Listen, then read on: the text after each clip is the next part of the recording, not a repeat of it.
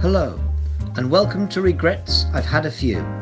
I'm Paul Hunter, Artistic Director of Told by an Idiot, and this is a podcast where I talk to friends and colleagues delving into what made them the person they are today. Hello, and welcome to this first episode of Regrets I've Had a Few in 2024. My guest this month is an actor and writer who has recently branched out into directing and dramaturgy. As a writer, they have a truly unique voice and the ability to combine the political and the personal, the touching and the comic, an innate sense of theatre that quite literally brings audiences to their feet. Welcome, Charlie Josephine. Oh, what a lovely intro. Thanks very much. That's nice. Wish I got that every time I walked into a room. Well, you can have that. That's yours, Thank Charlie. I should say thank you so much for joining us. And I also need to come clean to the listeners if they don't know, but I am very biased because I am fortunate enough to be working with Charlie and performing in their brilliant play, Cowbois, which we all did in the RSC last year and is shortly about to open at the Royal Court Theatre in London. And I'm going to say something which I've said to you, Charlie, but I feel I need to say it to the public. It has been, the experience of working with you on this play has been one of the best experiences I've had as an actor ever. And I've been doing it a terribly long time, Charlie. So that means something. I'm so happy to I hear think that. Well, it needs to be said because the team that you and Sean Holmes, the co-director, brought together is truly unique. And the playful, collaborative, caring, and at times wild atmosphere you created was a joy to be part of. So we will come to Cowbois, I'm sure, at some point in this. But I wanted to start with a quote of yours, Charlie, if that's all right, which I was really taken by. I think I read it maybe back when we were rehearsing. And this is you saying, "My brain is fizzy and my body likes to move. I'm proper passionate about making art that's honest, visceral, sweaty, particularly stories that centre working class women and queer people." It's brilliantly articulated. It feels totally authentic. Now I know your work with you. But how did it come about that you were arrived at that kind of statement, I suppose, or that you articulated that? I mean, that took a long time. So in the 2020 pandemic, that marked 10 years of me being graduated from drama school. And I made myself a website in that time, like you do, bored at home in the middle of a global pandemic. I thought, I'll make a website. And I sort of Googled how to do it and was quite chuffed with myself because I'm really terrible with technology. And I looked at other people's websites and they, sometimes they've clearly written about themselves, but in this sort of, like third person. So they'll be like, oh, Dave makes work, or Sarah does this, or, and I thought, I'm just going to write it like it's me, because it obviously is, and it would be a bit silly to pretend otherwise. And then I thought, well, what do I do? And what am I trying to do? And I think a lot of people, weren't they, at that time, having quite big questions about their life and sort of putting things into perspective a bit and taking a moment to reflect and that's what I wrote down. I sort of thought, I think that's sort of what I'm doing, and if it needs editing in the future, I'll change it again. But I think that basically sums it up, in the neatest way that I can. Well, it's interesting what you said there, because what I love about it is it does sound obviously exactly like you talking. Yeah. And there's lots of moments when you read things where it doesn't sound like that, like you say about it. And it makes you think a little bit about my co-founder and dear friend and colleague, John Wright, and his book, which for me is a seminal book, Why Is That So Funny? And the way he writes in that book, I remember saying to him, that sounds like you talking. And I don't like theatre books very much. I'm not very interested in them in general. But what I love about his book is it's like being in the room with him. He and that similarly, I feel that not just about your statement, but about your writing as well. We'll touch more on that later. But I'm going to take you back, Charlie, as I always do with my guests, is to ask you to maybe try and remember your first kind of theatre experience, what you saw, or was it at school or with the family, and what impact, if any, that showbiz experience had on Yeah, you? I can remember it viscerally. But to start, really, I was sort of doing drama before I'd actually seen any. I was like this weird little queer non-binary trans kid before we had any of that language in the early 90s. My mum, bless her, did her best, but like, tried to support me. And I've got ADHD and I'm dyslexic, and then on top of that I had a speech impediment as a kid, so that was kind of like having fireworks inside your head, like loads of energy, loads of ideas, loads of creative ways of responding to the world, but like I couldn't articulate a sentence literally because my mouth didn't work, but also because the way my brain works, they call it phonological processing. It's like I don't really go in a sort of, it's very challenging for me to go in a linear pattern when I am forming a thought. I've got better at it over the years, but so yeah, I was just this mad little kid with loads of energy, and then couldn't talk properly. So then I just stopped talking. And my mum was a nurse. She just retired recently after 42 years in the NHS. She's an incredible woman. Wow. Yeah, amazing. That's a hero. Yeah. And she had a mate that was doing like training to be a voice therapist. So we managed to get, I think for free, I think I was like her case study, some voice therapy, what I hated. But out of the back of that, this woman said, oh, you should get Charlie to go to a local drama club because it might boost my confidence. And my sister was doing ballet at Jane Marie Dance and Drama Club, which was this very serious woman, Jane Marie, who had, I remember her having loads of hairspray and lipstick all the time. And she terrified me. And my sister would do these ballet classes in this church hall, and it was like plinky plonky music. And like, I can remember the pink shoes. And like, I sort of secretly wanted to join in because I quite like some of the shapes that they were making with their body, but I would never be seen caught doing something that girly. So eventually I got talked into doing the drama club bit of it, and I was the youngest there by far, like when I was at primary school. But I was really good at it, and I really loved it, and I was obsessed with that film Oliver with Jack Wilde, and I must have watched that film 1,000 times, and like, I really wanted to be the Artful Dodger, of course, and just it's the best part. It's the best part.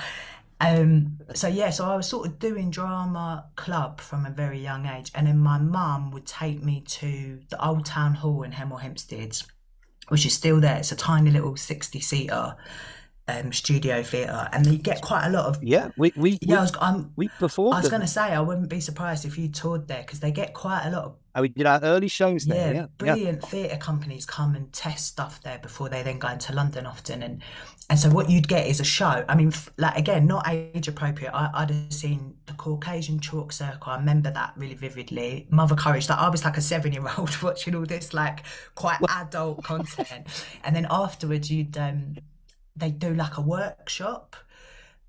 So that's like, 3 hours of babysitting for my mum for like £6. Do you know what I mean? So she was quite happy. Yeah. And then we'd go Watford Palace Theatre. My dad worked in this factory, and they had a scheme with Elton John, something to do with Watford Football Club. Did he run it at one point, or? Yeah. He was president or chairman. So it was like kids for £1. You could go and watch the football, and then you could go to the panto at Watford Palace Theatre. And I remember going with all these big burly men from the factory, all these dads, and we'd go and watch the panto, and I just loved it. Like, I knew that there was jokes that were too old for me to understand, and I really enjoyed watching the dads laughing at stuff that I knew was a bit naughty, but I didn't know why. Yeah. And there's a sort of queerness, isn't there, in the Dame, and like, and you got sweets chucked at you, and you could shout out. I love a panto. I think I've been quite snobby in the past about panto and musicals, but actually I think they're fucking great. Like, a real kind of working class community all together, huge emotional catharsis, like really fun night out. So yeah, then I totally agree, Charlie, and I'm laughing a little bit at this vision of your 7-year-old self both embracing the works of Bertolt Brecht in and also the pantomime with your dad and his mates from the back. It sounds like a brilliant introduction to show business. I agree with you about pantomime. We did one years ago, Lyric Hammersmith, where I played Widow Twankey and Haley was Aladdin.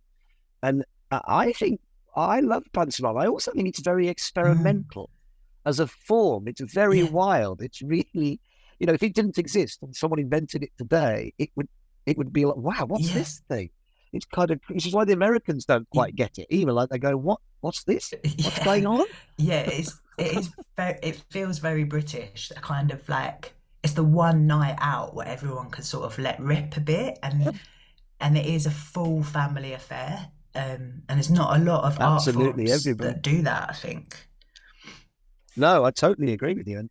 And so you obviously were getting your theatre time at the Old Town Hall. Were you doing any performing at school? Was that happening? Or? Yeah, like Christmas shows. I got the main part in a Christmas show, and I remember coming home. My parents were arguing. This is just before they broke up, and I thought, oh, I won't tell them that I'm the main part. I'll just let them come and watch it, and it'll be a surprise. And I think I sort of thought that would like help them get back together.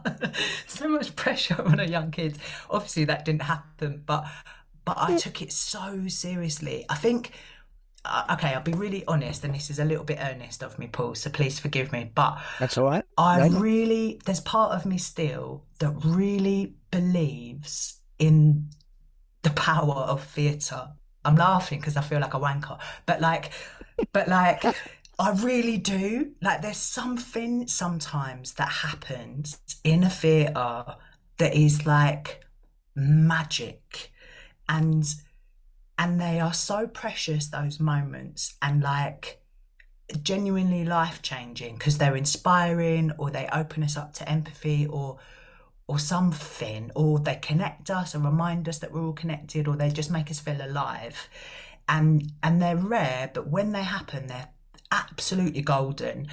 And I think from doing the Christmas show at school, I wanted to try and achieve that for the audience. I wanted them to have that moment of magic. And so I just really took it really seriously from like such a young age. I was like, we've got a job to do that's like sacred. Do you know what I mean?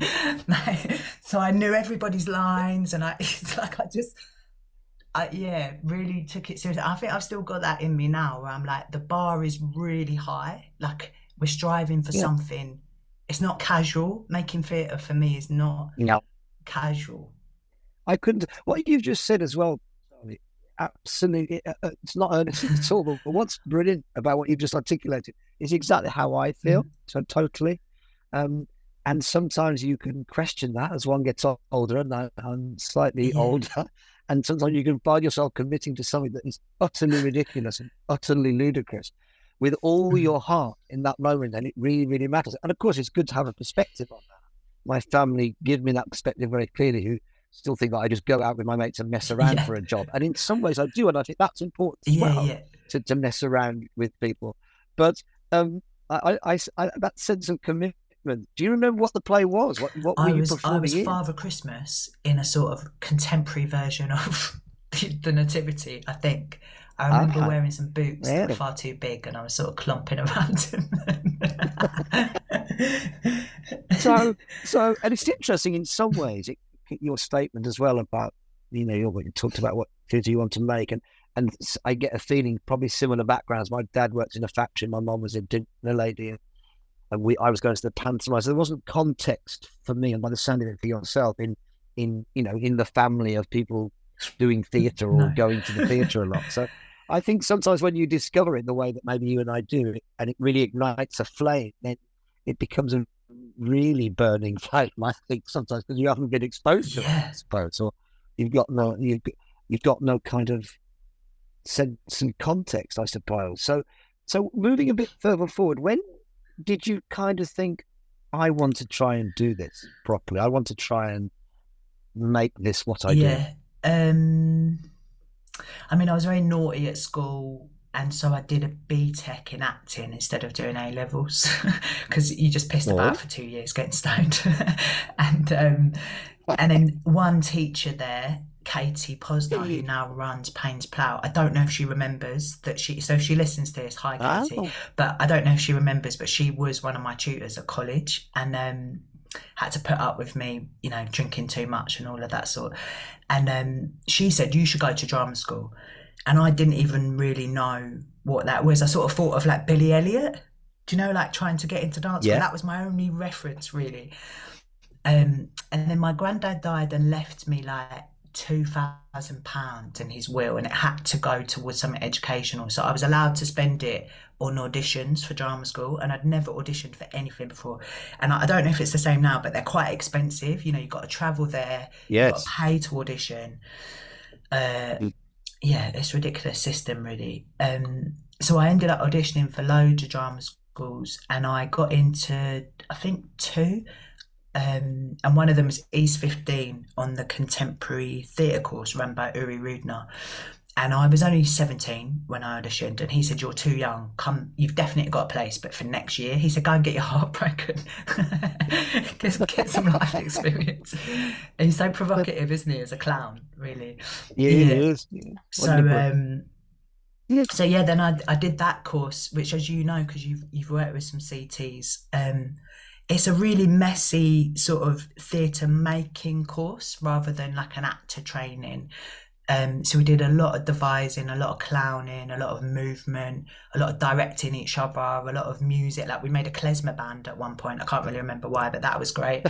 You know, and worked with some incredible practitioners like yourself. I remember you came and did a sort of workshop day for us, and I was really sorry to blow smoke up your ass, but I was really blown away by it. And you know, like Uri was really fantastic at bringing in theatre practitioners who are actually working, who are not kind of stale like teachers who used to want to be an actor or a maker or something, like, you know, Kirsty Housley and China Play. Oh, wow. And like people like that come in, and so it was really inspiring for me. And I think really at some point in those 3 years I started to be like, oh, I really want to do this. And I wrote my first play there. April DeAngelis mentored us. Wow. Yeah, and we took it to the Edinburgh Fringe when we graduated in 2011. I sort of was directing my mate's play, and I was in mine, and that it was a sort of very incestuous affair, really, of everyone doing a bit of everyone else's job. And about 5 people came to see it, but one of them was the NSDF, and I got a commendation for writing from the NSDF, and that was a kind of confidence boost for me to be like, oh, maybe I'm all right at this writing thing, because I really just started writing to give myself a part to play. I kept. And well, what was this play? It was called Perfection, and the title was spelt wrong. It had 2 F's, which is not a great title.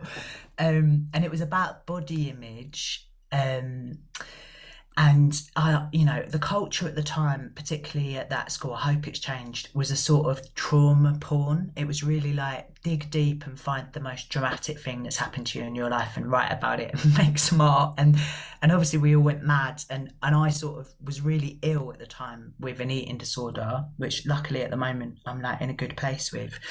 And but I wrote about it when I was still really active and ill, and then try to perform it every day for a month in Edinburgh. And of course you go mad. And now whenever I talk to young people, I'm like, please don't do that. It's not necessary. Like, it's not necessary to make good art by sharing really personal things that you're not ready to share, or by like finding, you know, traumatic life events, or it doesn't make the work sexy and cool. It just makes you vulnerable to like more mental health issues. I totally agree with you. I also subscribe. Well, I don't subscribe necessarily to the theory that all great art comes from great struggle. I have a real problem with that. I think you can make really great things from having a really great time. And I think Cowbois is a very good example of that. I loved every single minute coming into work. And sometimes, you know, you're struggling, you're trying to find things out. But on the whole, the atmosphere was joyous, playful. Everyone was kind and considerate, and we made something really good. Sometimes people think, oh, it's got to be a really struggle. You've got to really suffer to make something good. And I don't agree with that. I don't think that's necessary at all. Neither. And particularly, thank you for saying that. I'm really pleased to hear it, because it was something me and Sean worked really hard on in the preparation for rehearsals. We were like, we want to have fun. We want to like have a really joyous time and work with kind people. We know we joke that we chose kind people over talent, but that's obviously not true. I don't mind that. No, it's a very talented bunch. But I think it's interesting that you say about you and Sean about it before rehearsals, because I think it's really important that if you're going to think about that you pay attention to it. It's not something that just happens by chance. The people that in some ways are holding that room have to pay attention to the atmosphere and spirit that they want to generate or engender there. It doesn't happen by, we all turn up and by chance it takes some consideration and some, how are you going to actually make that happen? But no, that really struck a chord with me. But so you've written your own thing, and then obviously a show which you said yourself sort of changed your life was Bitch Boxer. And how soon after Perfection was Bitch Boxer sort of emerging? The year after. So, I mean, I graduated in 2011. We took, in the summer, we took Perfection to Edinburgh that summer. About 5 people saw it. We came back skin and unemployed. I didn't have an agent, I sort of was working in a coffee shop. I'd managed to break my ankle up there, so I was walking around in a moon boot. It was a disaster pool. Great start to a career. And then, I thought I'm going to have to... My mum was bored of me moaning and said, just write yourself something to do. And it's that tough love thing. And so I started to write really monologues, because I thought, if I ever get a chance to audition for something, at least I've got a good monologue I can use. And then slowly it started to grow into this one-person show, and then I just applied for loads of funding, and by the following summer we were up in Edinburgh as part of the Old Vic New Voices scheme. I wouldn't have been able to afford to go without it, and I sort of just very cheekily was like, you have to put this play on because it's about this summer. It's about women boxing at the Olympics, and that was happening at the same time that we were performing. I think Nicola Adams got a gold medal at exactly the same time that I was performing one day. It was a weird synchronicity. That's brilliant. Yeah, then we sold out for the rest of the run, all thanks to Nicola Adams, really. And had you done any boxing prior to writing the play? No, I started for research. Just to see what it was like. I mean, I'd had fights in the playground and in the pub and stuff, but I hadn't ever trained, and I just loved it. There was something in my body that felt really familiar. Like I was like, I don't know if this is in my family, but I was like, I can really do this, and it's very addictive, and it completely changed my life. And I started competing and ended up competing internationally and won a national title. And wow! Yeah, wow, that's extraordinary. Yeah, it's mad. It's really mad. And so, do you have one of the title, obviously, of the podcast? Do you have any regrets that you didn't suddenly pursue a boxing? There was a moment where if I'd fully committed to it, I could have at least. I mean, I had a trial for the English boxing team, and the England boxing team. Wow, Charlie, that's amazing. Mad, right? All for research for play. And they said, if you really commit to this for a year and then come back next year, then we'll monitor you again and see if you're then ready to compete for England. but I think I'd got like an acting job or something, and I was like, I was doing Romeo and Juliet at the RSC, and I was like, you can't do a big gig like Romeo and Juliet and compete, like you just can't do it, because I mean, you end up with awful black eyes and all sorts. So I just thought, no, come on, like I actually want to make theatre. Like I'm not really a boxer, I just like it. Well, you're clearly better than that by the sound of it. That's a brilliant. And you mentioned, you touch on the Romeo and Juliet, directed by wonderful Erica Wyman, and I know that was the kind of early genesis conversations around what became Cowbois. But just before then, I have to come clean because the Wi-Fi in my house is a bit struggling, and I'm doing this from my daughter Elsie's bedroom at her desk while she's at school. And you know this, you've met her, and she's an enormous fan of you and your work. And a part of the reason, I think, why I was so desperate to be seen for Cowbois, well, the reason was that Elsie and I came to see Joan at the Globe, and it doesn't always happen this. I think sometimes you have very different feelings when you see something, but she and I both adored Joan. It was one of our theatre highlights of the year, and again, as I've told you, and such a brilliant reworking of a story, and so theatrical, and I thought, I don't know how this happens, but I really wanted to want to be in one of them. And Elsie was very honest. She said, "Dad, even if you hadn't been in it, I'd have gone to Stratford and seen the play." So luckily I managed to be in it. But I mean, interesting, obviously, Joan was a big play with a big cast on a big scale. And, you've done Bitch Boxer and various other plays, but what did it feel like suddenly being at the Globe with a big play of that size? Yeah, I mean, it was intimidating. Yeah, I sort of, like you said, I've written one-person shows. I've written sort of two-handers. I've performed in my own work quite a bit, and then it sort of goes. The order isn't as neat as it looks. So Cowbois was commissioned first from the RSC. That came sort of end of 2019, I think. I wrote it in the pandemic.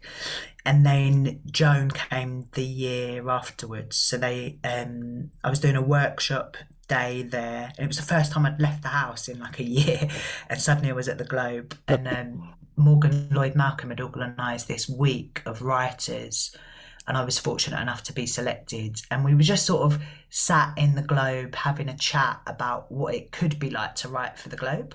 And she's a brilliant woman because she really holds the door open for her once she's like stepped forward in this industry. And after Amelia, I really feel like Joan's in conversation with Amelia, like that they're sort of cousins or something. And I think they're part of a trilogy, and I feel like there's another one coming from someone else. But so they phoned me up. I was in Asda and were like, would you write a play about Joan of Arc? I was like, yeah, go on in. But yeah, it was terrifying to write. I really had to learn on the job how to write for a big, I'm an actor, so I know how to write a good scene. I know how to write a good monologue. Like I know how to make an actor excited to do a speech or to say a couple of lines or to give them something physical to do that's challenging or exciting. I can do that bit, but the sort of structuring and the dramaturgy, and I was very intimidated by it. And I got some help from Sean Holmes, actually, from Simon Stevens, from Morgan Lloyd Malcolm. I read that Stephen Jeffries book about 20 times, the one on playwriting. Yeah. And Becky Lapham at the RSC really helped to write Cowbois. And I think once I'd written the sort of first two drafts of Cowbois, I was like, oh, I can write big plays. So when they said, will you write Joan? I was like, oh, I think I can do this. But it was really hard. And then Sarah Dickinson was the dramaturg on that. She was brilliant. She helped me to write Bitch Boxer. So it was nice to work with her again. And yeah, I had to just really learn on the job. But also, like, we had a deadline. I mean, they asked me to write it in September and it was going on the next summer. Do you know what I mean? And there's something about the pressure of, like, if I don't write this, it won't get written. Like, that helps me to concentrate, because it's like there are going to be some actors standing on stage and I don't want them to feel like a lemon. Like, I want them to have something to do. Do you know what I mean? It's true. I know exactly what you mean. And I think a deadline is very important. Yeah. Whatever role you have. When we make our shows, and most of our shows aren't scripts, don't start from scripts, they start from an idea and we create it in the room. But I always think there is a good thing about deadline. Whatever position you're in, to know in 3 weeks' time we're doing it. I will stand up in front of some people and we will do this. There's not a point of going, oh, we're not going to do this anymore. You're going to do it. Yeah. So it's very fast. It's a really important thing. It's very slow in my experience in telly and film, painfully slow. But in theatre, it's really quick. Like, if you get asked to write something, it could be on that year, And again, really, if an audience has left the house, I mean, COVID taught us, didn't it? Like, it's a real privilege to have a live audience, and telly's really good. So if you're leaving the house and you've got a babysitter and you've got on the bus or whatever, and you've paid a ridiculous amount of money to come to the theatre, like, I want to make it worth your time. I want it to be. I couldn't agree more. Absolutely, and obviously, around Joan, there was lots of other stuff that people were talking about the show in sometimes very negative ways, and I remember, like, obviously lots of people who hadn't even seen the play were usually, and it was so clear they hadn't seen the play because what they were saying is utterly ridiculous. And you've touched on this a little bit, but how do you, when all that is going on as well in the background, even saying negative things and commenting, whatever, and you're trying to get that done. How do you manage to keep the two things, or keep one at bay while you focus on I'm the better work? at it now. I had to learn on the job. I knew before the Globe did that the Daily Mail would write something and people would explode on Twitter, and I sort of tried to prep them in advance and say, listen, I think my version of Joan is non-binary, and I think some people will be very angry about that because I know, I read the newspapers, and there's a very violent anti-trans rhetoric going on at the moment in the UK, and so I knew the reaction wouldn't be jolly and warm from a certain demographic of people, but I think, and they sort of heard me and did a few of my suggestions, which mainly were collaborating with Gendered Intelligence and All About Trans, who are these incredible companies that can help you. But it did explode. Yeah, bloody hell. I remember I was walking up Hampstead Heath trying to have a nice sort of Sunday with my partner, and my phone just exploded with people going, "Oh God, I hope you're okay." And I thought, well, I was. What's happened? And then my auntie phones me. She was in France. She was like, "You're on the news in France," and I was like, "What?" Like, we were on the news in France. That in the UK, it was just crazy. Like, there was such a huge reaction, and it, it really wasn't about the play. It was about everybody's fear around gender and the trans debate, as we call it, and the culture wars and stuff like that. So, it wasn't fun. I really didn't enjoy it, and I got a lot of hate from people, and learned very quickly how to set security settings on my Instagram and things like that, and to make sure that I'm not contactable. It all goes through my agent. So I've learned how to be. How to shut myself off from it. And also, I this might be useful to share, is that I did really learn what I am responsible for and what I'm not as an artist, and how to hear feedback and how not to. And it's the same as getting reviews in a newspaper, really. We all sort of hate reviews, and it feels lovely when you get 5 stars secretly, even though you're like, I never read reviews, but you do. And then it feels shit when you get 2 stars. And, but I really had to learn, what feedback am I going to let in? What is in service of the work? What's in service of my mental health? And to be really disciplined with who I listen to and who I don't. So now every project I do, I sort of sit down with a cup of tea and write, who am I making this for? And I have sort of 5 people that I'm going to really care about their opinion. And if you're not on my list, I'm going to practice being neutral. I hope everyone has a great time, for example, when they come and see Cowbois, but I'm really making it for 5 people. And those 5 people are the opinions that I'm going to personally really invest in. And if you're not one of my 5, then I'm politely neutral about your opinion. I totally get where you're coming from. I remember 30 years ago, we made our first show, and luckily it was a success. And I remember Simon McBurney coming to see it, which for me was a big deal. Yeah. I was in awe of Complicity, very in awe of Simon, and brilliantly, Hayley knew he was coming but hadn't told me, because I think I'd have had a meltdown if I knew he was in the audience. So she wisely knew I couldn't handle it and didn't tell me. Anyway, he liked the show, which was a big deal for me. But he said one thing that really stayed with me. He said, it's a really great show and you'll go on and do other things. He said, the only thing I would say is choose your critics carefully. And it's exactly what you say. And I thought that's he said, you'll have everybody wanting to tell you things about what you do, but the people you listen to closely, choose those critics carefully. I love that. I'm writing that down. It's kind of what you're saying, but I thought that phrase stuck with me. But now we come to the joy that is Cowbois, because what I think, having performed it for a while now and enjoyed every single second of it, and I don't want to think about it or articulate it too much, I just want to do it, and that's my job as an actor, is to do it and not think about why it is, you just present it. And but one can't help, given the reaction, every night, is see the kind of effect it has. And let's be honest, all theatre doesn't have the effect that maybe it's intended to have. And I've been in many of those shows. Whereas there's an effect, which is, coming back to your own words, quite visceral, that tends to happen in Cowbois, and the journey that an audience goes in on. goes on. And I think because, as I said, your sense of theatre and your instinct is so strong, the piece for me remains endlessly entertaining. So that the political things that are going on and what they're discussing, for me, land much more than if this was a polemic where you were really, it feels that it's not that it's coming under the radar, but it's because we're having a great night, it feels that it lands more. Does that connect with you as a writer? I mean, I definitely knew the audience I was writing for when I wrote it. I knew the architecture. I mean, I was asked to write a play for the Swan at the RSC, and I knew the shape of that room, and I knew what it feels like to stand on that stage, and I knew who the audience would be. And so I was really specific in writing for them.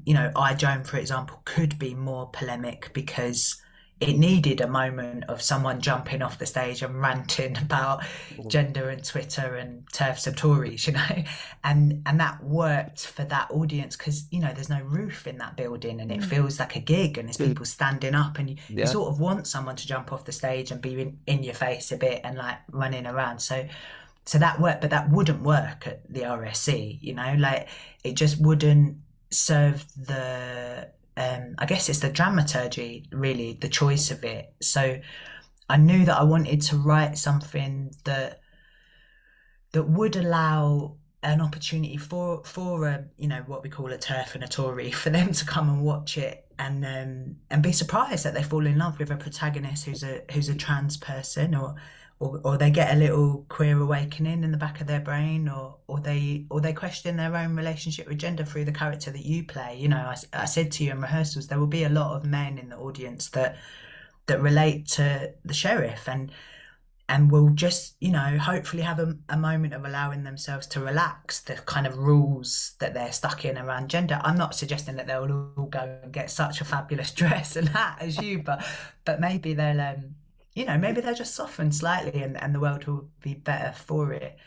I think I'm really conscious of writing for, my stepdad, John, works in a factory and reads the Sun newspaper. He's a white man in his 60s, and I don't want him to feel stupid when he comes to watch a play that's about, the trans experience or the queer experience or even the female experience. I want him to feel like he can be open to that, but also there will be a lot of young trans people who are hungry for the representation. I'm writing for them as well, and I'm writing for kind of cool theatre makers who, I hope are impressed by the sort of form or the dramaturgy or the style or something, but also the people who've just come for a good night out. So I'm trying to sort of write for everyone, I guess, in a way, but at the risk of diluting it. Do you know what I mean? You just got to do it confidently. I do with swagger, I think.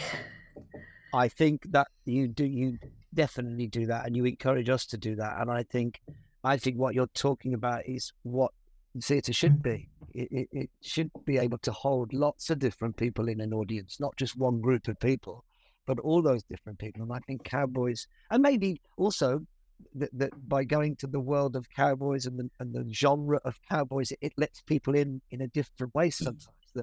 And I spoke to audiences who came, well, me and my wife just love Western, so that's why we came. And then they're kind of opened up to something they didn't expect, So I think that's, and obviously we talked a bit about movies, and you obviously you're steeped in watching those Westerns. I have to ask one question that stuck in my mind from rehearsal, which is to do with movies while it's something in my head, is I remember for some reason we mentioned the movie Some Like It Hot, and you said, I love that film, but it's problematic. Yeah.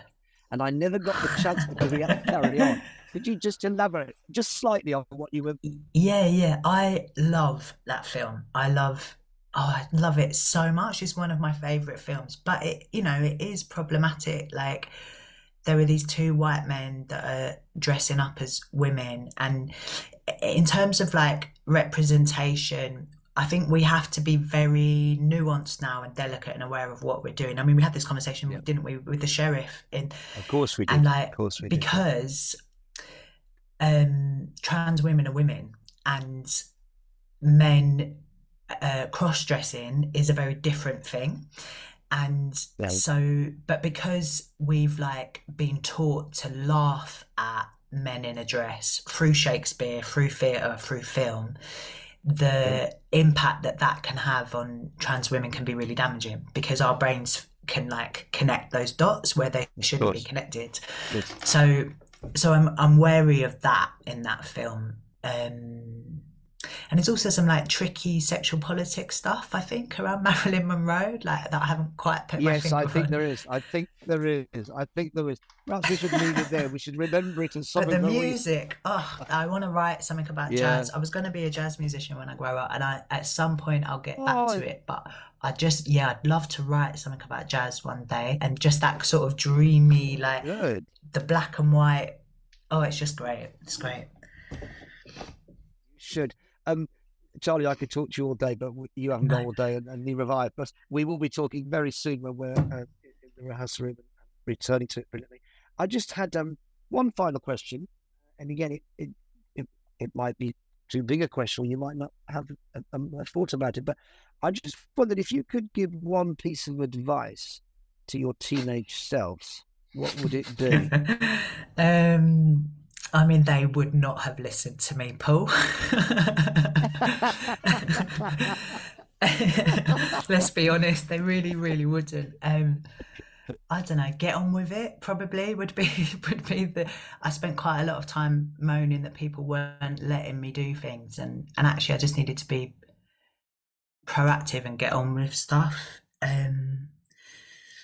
I think, and also there's something about vulnerability. I've struggled to let my guard down as a human and as an artist, and I think actually, you know, humans are really hungry for it, and that it can be a beautiful and brave thing to let yourself be seen and to celebrate vulnerability. So I try and put little moments of that in my work now, where characters can just show us a little chink in their armour. And they are always my favourite moments in plays. So they just make me go, as an audience member, like, I can see behind the mask, you know? So I might have said something like that to myself, but like I said, I probably wouldn't have listened. Well, I think our listeners will definitely want to listen to that, because that's a really, it's a beautiful thing to finish on. Charlie, thank you so much, and I'll see you very soon. Yeah, see you soon. Thank you.